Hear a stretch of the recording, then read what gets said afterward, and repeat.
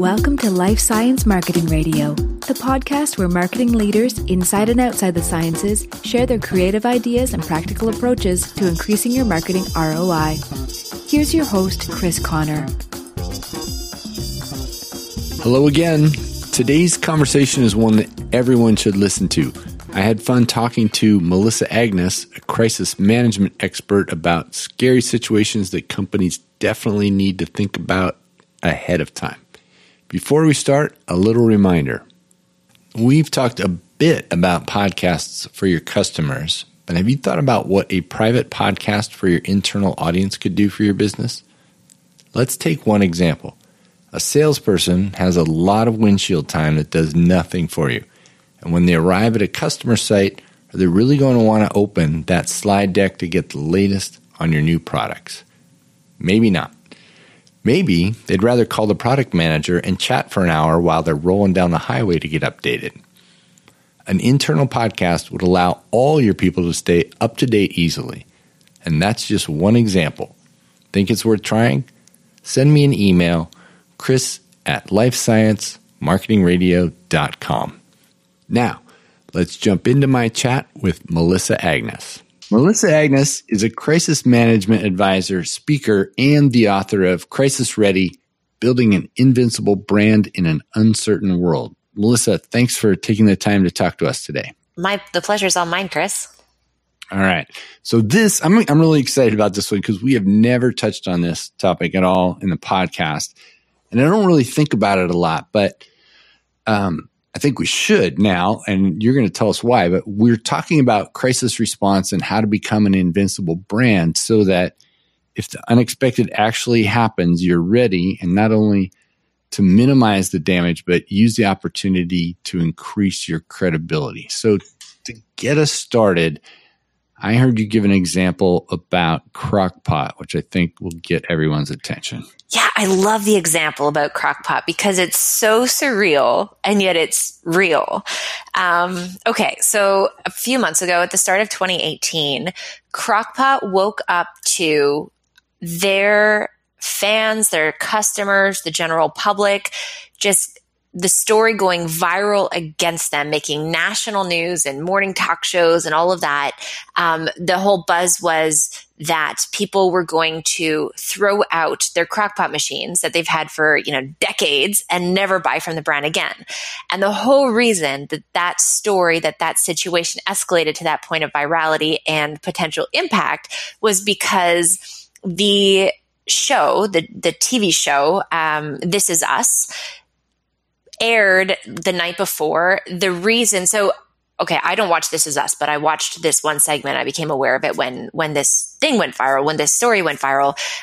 They had been alluding to, Jack Pearson, the patriarch of the family, one of the main, most beloved characters of the show. They had never really revealed how he died. And that was like this buildup throughout the season, apparently, that this is, we're going to find out how he dies. We're going to find out how he dies. Turns out that he died. The storyline is that he was, cleaning the kitchen. He turns on his slow cooker, not a Crock-Pot machine, just a generic slow cooker that was this old slow cooker. He goes to bed. It short circuits. It sets fire to the home, and he dies of smoke inhalation. And then what happened was Crock-Pot woke up to the story or the situation that I just described earlier. And the whole reason being that people were watching this show. So, thousands upon thousands upon thousands of people are watching this show. They love this show. They love this character. They've been waiting to learn how he died. And it was such a beautifully crafted storyline, so emotionally compelling that they're drawn into this story. And then all of a sudden they realize, oh my goodness, I have a Crock-Pot machine. I don't want this to happen to my family. I don't want my family to die because the Crock-Pot machine burns down our home. And that's how the whole situation started. And it escalated to such a point of what we can call irrational fear because it's not based on logic or facts. It's just based on pure emotion, to the point that Crock-Pot woke up to, them being talked about in morning talk shows, being, covered in national news, with their customers really threatening to throw out their machines and boycott the brand indefinitely. So it's this kind of surreal story of nobody could have ever predicted it. Nobody could have ever imagined this to be reality. And yet it was reality, and it was reality with high impact, or at least the potential for high impact. Yeah. And a totally fictional story, as you point out. So I guess, and here's the thing I don't know, what did they do right or wrong in response to all that? Crock-Pot did everything right. Okay, so the whole thing about being crisis ready is crisis ready is not about crisis management. Crisis ready means that your entire team, prior to ever experiencing an issue or a crisis, your entire team, and I mean the entire organization, understands what risk looks like. So they're able to detect it in real time. They understand and they know how to properly assess its material impact on the brand. So is it an issue versus is it a crisis? And then they know what to do. And they don't just know what to do in terms of putting it to bed, but they know what to do to respond and react in a way that actually increases the trust and credibility that your stakeholders have in the organization, in the brand. And so that's being crisis ready, is that instinctive reflex of managing incidents in real time to build trust and credibility rather than to depreciate from it. And Crock-Pot proved to be crisis ready. So first of all, they weren't even on Twitter before this happened. They had flown so far under the radar that they weren't on Twitter. And yet this story was unfolding on Twitter. They quickly jumped onto Twitter. So let's go through those three things. They detected, assessed, and responded. So it takes those three things to do well in order to effectively manage something so that you increase stakeholder trust and goodwill in the brand. They detected it, so they were listening. Even though they weren't on Twitter, the first thing that when it started going viral, they were aware. They realized that, and here's the tricky part, is that a lot of organizations might have looked at this and said, this is completely irrational. No, in the history of this company, our machines have never short-circuited and set fire to a home. They're designed to not do that. So everybody's being irrational. Let's just let it calm down and die out and, move on with our day. That could have been a response. And that is a response that many organizations still to this day would be likely to take. However, what Crock-Pot did was they realized the material impact. They realized that yes, it was irrational. Yes, in the history of Crock-Pot, this has never happened. Yes, their machines are designed specifically to not let this happen. But they also realized that this was an intrinsic fear that stemmed from emotion and the fear of people's families being in danger, right, because of these machines, that it was very, very real. It may have been irrational, but it was very real. And if they didn't respond, then they were missing out on an opportunity to connect with their stakeholders, to validate their emotions, and to mitigate, the risk of them actually taking it seriously and throwing out their Crock-Pot machines and never buying from the brand again. So they assessed the situation properly. And then in their response, and this is another part of their brilliance, was so one of my crisis ready rules is you can never trump emotion with logic. And Crock-Pot knew this. So they knew that they couldn't just come out and be like, guys, this is never going to happen. In the history of Crock-Pot, this has never happened. Our machines are designed to not let this happen. Nobody would have listened because everybody was emotionally compelled by the story and they were fearful from their own emotion. So what Crock-Pot did before giving out any facts was they came out with responses that, and I'm totally paraphrasing here, but basically that said, we are heartbroken with you. We're devastated that Jack died, and this is how Jack died. So they validated the emotions of their audience, of their stakeholders, so of the general public, of their customers, which allowed them. So once you validate emotion, people don't want to resist you. They let you into their mind once you get into their hearts. And so that was their first step. And then they would continue that by saying, but we want you to know that our machines, your family's safety has always been our priority. And then they would link to the facts and the statistics and the studies and all of that really proved that reality. Yeah, that's great. I mean, they put themselves, in the shoes of the viewers, or put themselves on the same side there. Like, yeah, we're sad to see him go too. And by the way, here's the reality. Yeah, where we feel you, we validate you, we're sad with you, we understand where your fear is stemming from, and know that this has always been a priority to us. And here's, what we do to make sure that this isn't your reality. Yeah. So we typically think of these crises happening to large consumer brands. Maybe that's because that's where the media coverage is. But B2B companies are not immune from this. And you don't have to look far these days to realize that, I want to say a simple thing, but a thing like a data breach or an employee misbehaving can happen anywhere and put any company at risk. And so you must have a long list of risks faced by companies. What's at the top of your list, and give a few examples? Yeah, absolutely. And it's great that you're saying that, because it really doesn't matter if you're B2B or B2C. What we're looking at is risk that impacts people, that impacts environment, that impacts your business's operation, your organization's reputation, or your organization's bottom line over the long term. And you don't have to be consumer facing or consumer based to experience risk that impacts your business or your stakeholders. So to answer your question, in terms of I call them high risk scenarios. So the most likely high impact issues and crises that your organization is most prone or vulnerable to. You're right. There's a list. There's a long list, but a crisis for one organization isn't necessarily a crisis for another organization. So, we could look at things like you mentioned cybersecurity. We could look at things like a key person event. So something, especially for public companies, something happening to the CEO or, somebody that is very known within the organization and very trusted in terms of the organization's day-to-day operation. And if something happens to that person, does that impact investors' decision to keep their money with the organization? Does that impact, stakeholder perception of the brand and trust in the brand and its daily operations?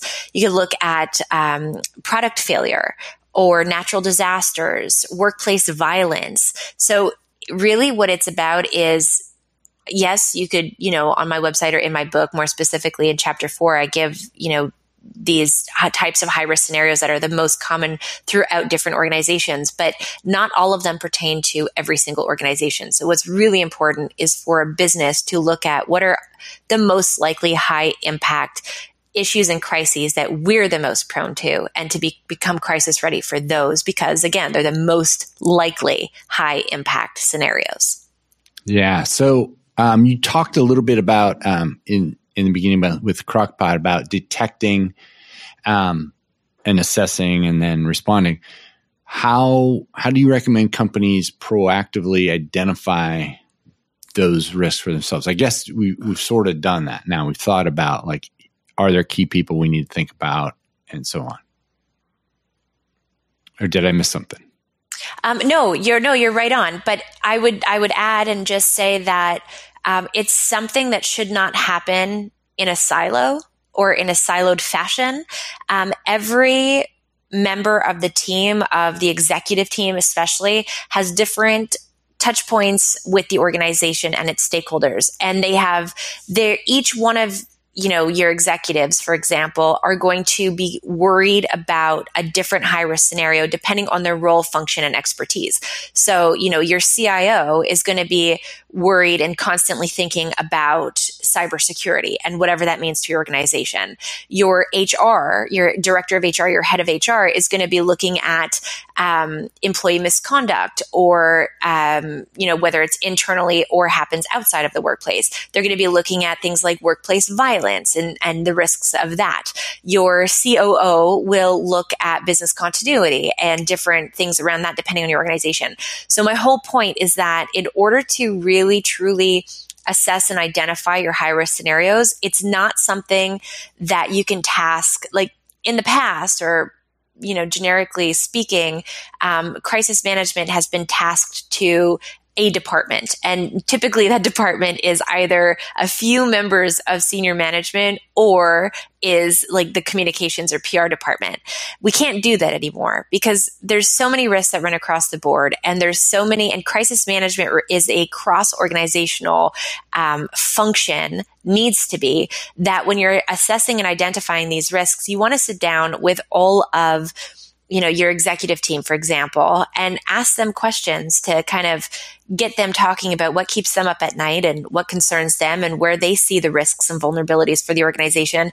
And then from there, you can make a consolidated list of, most likely high impact in the scenarios. Yeah. So each individual responsible for different functions in the business are the best people to say, here's what could go wrong for us. Yeah. And here's what keeps me up at night. Yeah. And those answers aren't going to be the same from one department to the next. Right. Now that makes total sense. So let's talk about what kinds of things contribute to a poor response and obviously, what that leads to. Poor response, lack of timeliness. So taking too long to respond, especially when it's a viral issue or a crisis. Rather than just issue management, but like viral issue management, not being transparent or seemingly not being transparent, basically not meeting stakeholder expectations and demands. That is what contributes to a poor response. Business is about people. No matter what business you're in, it's about people. It's about internally, externally. A successful business is run because of people, with people. Crisis management is about people. So it's about, prior to experiencing a crisis or a viral issue, you want to, one, know what you're prone to, right? Where your vulnerabilities and weaknesses lie. You want to prevent the preventable. But then in preparing for the unpreventable, you want to identify, assess who your key stakeholders are. Like, who are those groups of individuals? Are they from your employees to your board members to your customers or your clients to key vendors to investors to the media, the general public, lawmakers, regulators, whatever the case may be? You have a series of, or a set of stakeholder groups that enable your business to run. And in times of crisis, each one of those stakeholder groups are going to have different expectations in the brand. It's about understanding, prior to experiencing a crisis, what those expectations are and ensuring that your team is put in a position. And this is where that instinctive crisis management response that fosters trust rather than depreciates from it comes in, is understanding what is expected of the brand and how can your team be put in a position to meet those expectations in real time. And that's when trust and credibility doesn't get destroyed even when something negative happens. What must be some interesting exercises you do with your clients to help them be ready and think about what the actual client expectations would be, so that when this happens, they go, okay, we know what they're looking for. Because otherwise, I think the default would be, what do we want to give them? Yes. Well said. The default is, what do we want to give them? And not just that, but the default is also typically, majority of the time that I've seen in my experience, is forgetting some essential people like employees. I can't tell you how many times HR, their main grievance is, when I sit down with, so what I do is I conduct interviews with, depending on the organization and its size, but typically about 36 different leaders throughout the organization. And I do these round of interviews. And biggest grievance from HR is employees are an afterthought. Management thinks about communicating with investors. They think about communicating with the board. They think about communicating with clients, but they forget about employees. And yet employees are essential for getting the message out and for ensuring message consistency and just all of these important parts of crisis management. So I just to kind of answer your question, I suppose, is to say it's about having discussions. There's exercises, definitely, but having discussions, putting time on people's calendars to really understand the different touch points, the different bottlenecks, the different resistance, the different nuances and realities for each department and their relationships internally and externally with stakeholders. Yeah, you can imagine. I'm sure you don't have to imagine. Other people listening can imagine that employees could be the largest source of bad information, because they'll all think they know, right? They all mean well. Exactly. Their intentions are good, but that doesn't necessarily mean that they're going to take the right course of action.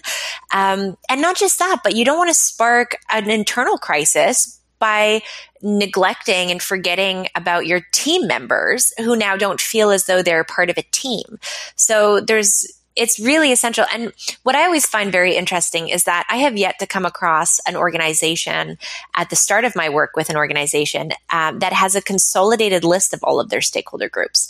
Every department knows who they own relationships with and what those relationships look like. But leadership, well, in my experience, prior to me working with the clients that I work with, they just don't have a consolidated list. It's just not something that they think about.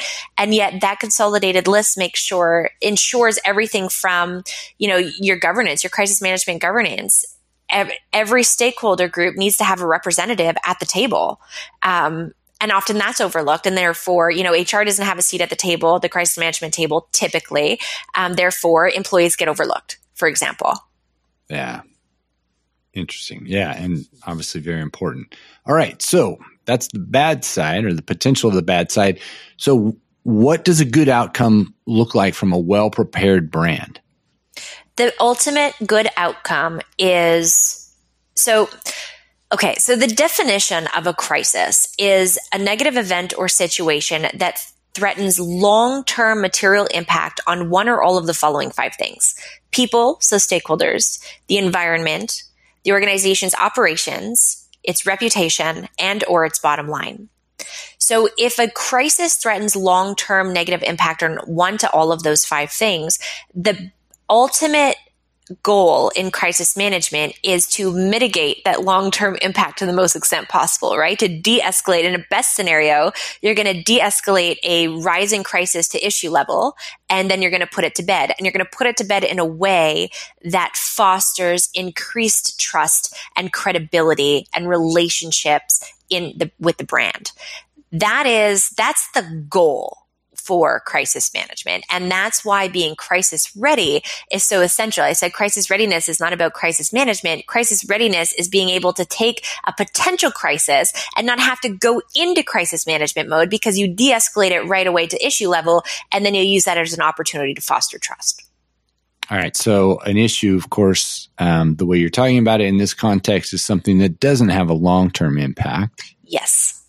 And so what kinds of things are we doing to de-escalate right away to get to that point where, all right, we've got it under control, and this may be a short-term thing that we're talking about for a while, but we're confident that this is not going to have a long-term effect? Or at least we're going to mitigate, because sometimes it has a long-term effect, whether we like it or not, right? So depending on the situation, but at least we're going to mitigate. It's not going to go to the type of effect that it could have. We're going to mitigate as much as possible that longevity and the impact of it. So a couple things. So early detection is essential. Having a culture that sees negative incidences through the right lens is really essential. So how does your team view negative incidents, and how are they rewarded for their response? Do they see them as opportunities to connect closer and to demonstrate, to live the organization's values? Or do they see them as annoyances and, just a negative kind of connotation towards the word and towards the incident? Are they empowered to make smart decisions in the heat of the moment? So there's so many different factors that contribute, but being able to detect early on, being able to assess, and then having processes in place for, somebody detects an incident, they assess that, oops, this might be a crisis for the organization. What do they do with it? How quickly does that get escalated to the people it needs to get escalated to? And then what do those people do with it? So successful crisis management requires simultaneous, effective, efficient action of at the same time, both of these 2 things. The first is the actions that you take behind the scenes to actually right wrongs, correct the incident, manage the situation. And as well as simultaneous and effective communication, both internally and externally. So a high level, very generalized answer to that question, Chris, is how is your team in a position to effectively manage an incident and communicate throughout the management of that incident? That's what you want to look at. Right. And so you've talked about a crisis and an issue is something that hopefully won't have that long-term impact. Is there a difference in how you handle them, or once you've gotten it, hopefully try to get it down to an issue, then again, it comes back to preparedness and making the right responses and communicating appropriately? So there's a difference in the two in the sense that crisis management requires a crisis will stop business as usual to some extent, whereas an issue is business as usual on hyperdrive. So I would say as a high level, that's really the difference between the two in terms of how do you respond and react differently. For example, an issue on social media will be responded to in real time, I hope, by your social media team. So that's your communications department or your marketing department or your PR department. Whereas a crisis, whether it's detected via social media or via a different means, will be escalated to leadership, and leadership will need to assess its scope and impact and make decisions and then communicate directives down. So those two actions are very different. They may lead to, social media team will need to respond on social, but they will not have the authority to do so until it's escalated. That's really the core difference between issue management and crisis management right from the get-go. Okay. Nice. And then, so I think we're at the point of now, because we've kind of gone over these steps of detect and assess and respond. Fair? Yeah. Good. I think, I could talk for hours, but, but yeah. I feel like we covered that. So that, I'll pull that thing out. I'll pull this little bit out at the end, but, so it's all about making these right choices, and obviously preparedness is kind of the key. It's not something we're going to look up on the day of the crisis. So how do companies make these right choices instinctual so that when something happens, everybody's doing the right thing, talking to the right people, escalating as necessary? It's not something that happens overnight ever. Becoming crisis ready, building brand invincibility, which ultimately, if you're crisis ready, you are building brand invincibility. That's like the key. That's the best outcome that you're striving to achieve. That no matter what may come your way, your team is ready to take any type of negative incident and use that to foster trust and credibility in the brand, which means that your brand is invincible to anything that may come its way. It doesn't happen overnight, and it's cultural. So I go through my book, Crisis Ready, brings you through that entire, what I call the Crisis Ready model, and that guides you through the 5 phases of becoming crisis ready. But it's making the decision. It starts with making the decision that that your organization is vulnerable to certain things, and then choosing to put the time and energy into undergoing the process of becoming crisis ready and building out your crisis ready program. Once you have your crisis ready program, then it's about training and, building muscle memory and empowering team members and making sure that they understand all of these different factors and what their roles and responsibilities are. And you test out the program and you hone skills. So there is a process to becoming crisis ready. It doesn't happen overnight. And because it's cultural, it's continuous, right? So there's no kind of pinnacle of, oops, we've reached this point of brand invincibility and now we get to stop.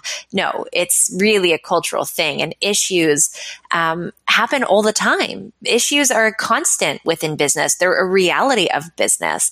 So being crisis ready means that your team is ready to manage the catastrophic events, but in managing or being able and equipped to manage the catastrophic events, they're also even more equipped. They're empowered to successfully manage those day-to-day issues that come about. And that might have answered my next question, because I was thinking, like, if you're really good at this and you don't experience a crisis very often, how do you keep people trained, right? Because they don't get any practice. They mean, oh, yeah, we had that training 3 years ago. But so how do, it sounds like issues are the opportunity to practice the things, because they do come up all the time. Definitely. However, training is really essential because, so I mentioned earlier, issue management is business as usual on hyperdrive, whereas crisis management stops business as usual. So that means that the people, leadership at the top, your C-suite, your executives, they do not do the same form of issue management that the front line does on a constant. So it is critical, it is essential that the entire team undergo training and exercises regularly so that everybody is prepared and is in tune with the realities of today. So, and as those change. And that's done with simulations these days. Crisis simulations are these wonderful exercises that bring the entire team together, the entire crisis management team together, and they simulate social media and the media and Google search and all of these different factors. You have stakeholders calling in, and you really launch the team into what feels like a very real crisis in a controlled and safe environment where they can test out the program and hone their skills. And you as the conductor, and me as the conductor, you get to play with that in a way that if they respond well, they manage the crisis. If they don't, you up the ante. So it's this wonderful team building exercise that I highly, highly recommend for every organization. That sounds like fun, actually. It is fun. Sure, a little stressful for the people who are going through it, but it just seems like a neat idea. And this has been really interesting and a fantastic conversation. Where can people go to find out more about you and what you do? So melissaagnes.com is the hub of where you can find everything. I have a wealth of information there from my blog and my podcasts and videos and some free resources for your teams, as well as you'll find a link to my book, Crisis Ready, Building an Invincible Brand in an Uncertain World, which came out in March. And I'm super, super, super psyched about, just because it really gives all of my framework and everything that I do with clients. And its purpose is really to take any organization from wherever it currently sits on what I call the spectrum of crisis readiness and bring them right through to building brand invincibility. That's available on Amazon, but you can find links from melissaagnes.com. All right. Well, thank you very much once again for all this incredible information and a really fun conversation. Melissa Agnes, it's been great talking to you. Thanks to you, Chris. It's been a lot of fun.